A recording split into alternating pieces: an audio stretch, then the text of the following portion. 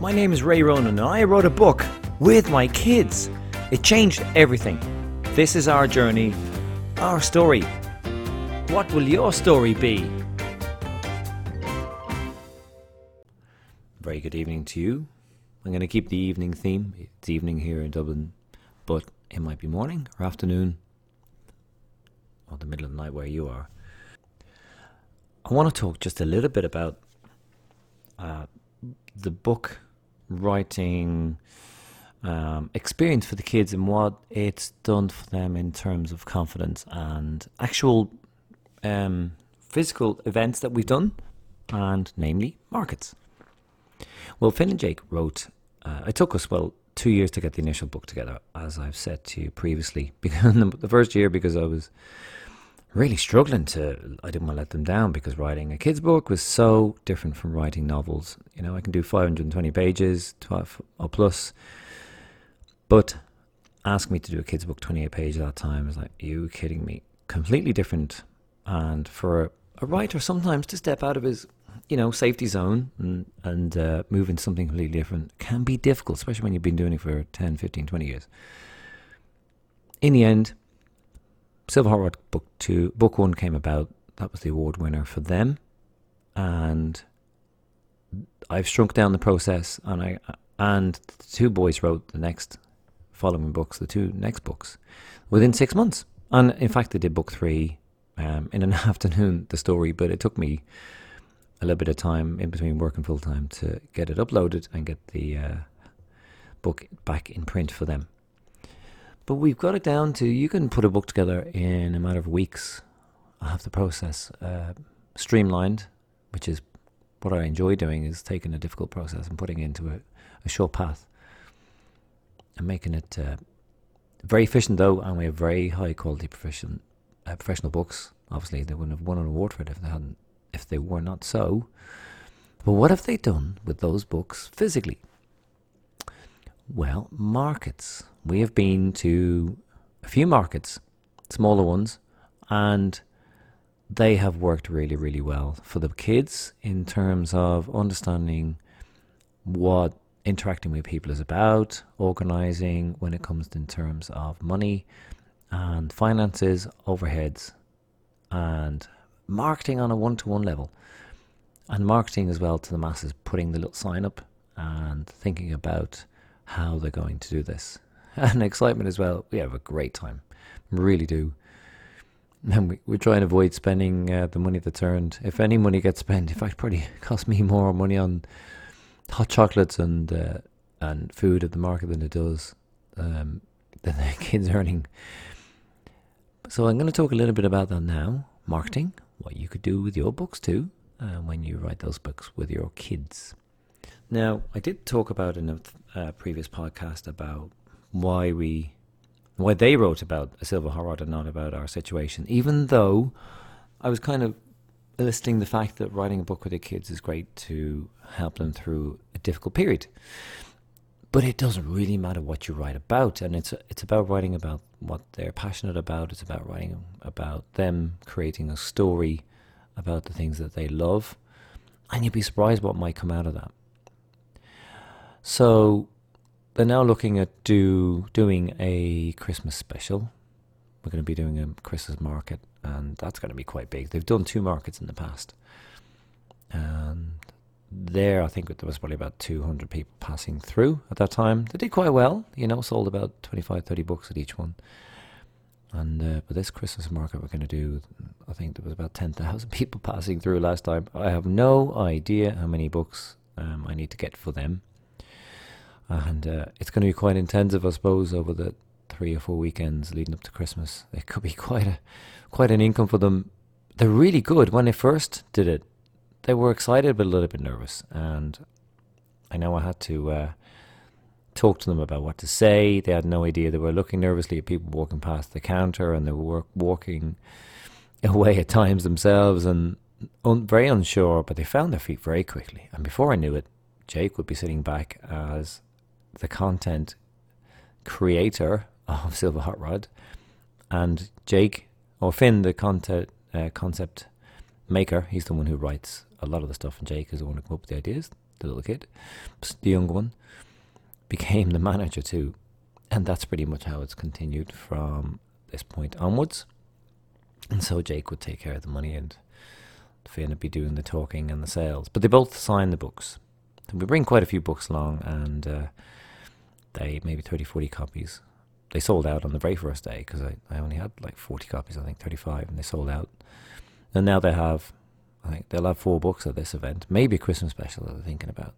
But the markets are a great thing for them because they learn confidence, they learn organization, they learn that they have to make enough money to pay for the books. We got a certain amount printed up. They know, I tell them exactly how much it's costing for that.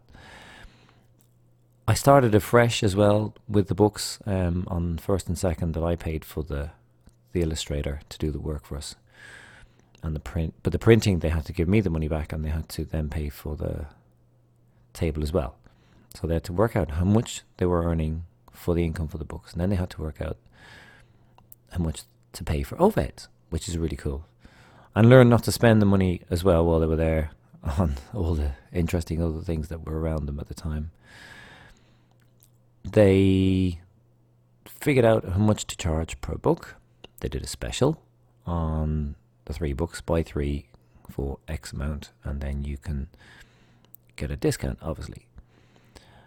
And at the end of the evening, their cousins helped them with this. And they also had, the cousins came up with a really interesting twist. They got balloons and filled them with sand and off the local beach, and filled them with sand. Not filled them, but made it half a golf ball size, or even if a golf ball at that, and called them stress balls. And they sold out of those. Tied up the balloon and sold them as stress balls. It was great. And people sitting there walking around as well, just pressing and squeezing these little things. They got 2 for €1, I think it was. And they also put up a sign saying, I think it was 1 stress ball for the price of 2 and get the second one free. And that made people laugh quite a bit. And they got a lot of sales out of that. I think that's why they sold out. So it's very clever, and it can be great for them to get the confidence up. Working at markets, with the kids selling the book that they've created. And I know after the last market that we went to, it was such a beautiful day. Not a lot of people turned up at the market because we're close to the beach there, and I think most people spent their time down walking in the mountains or on the beach.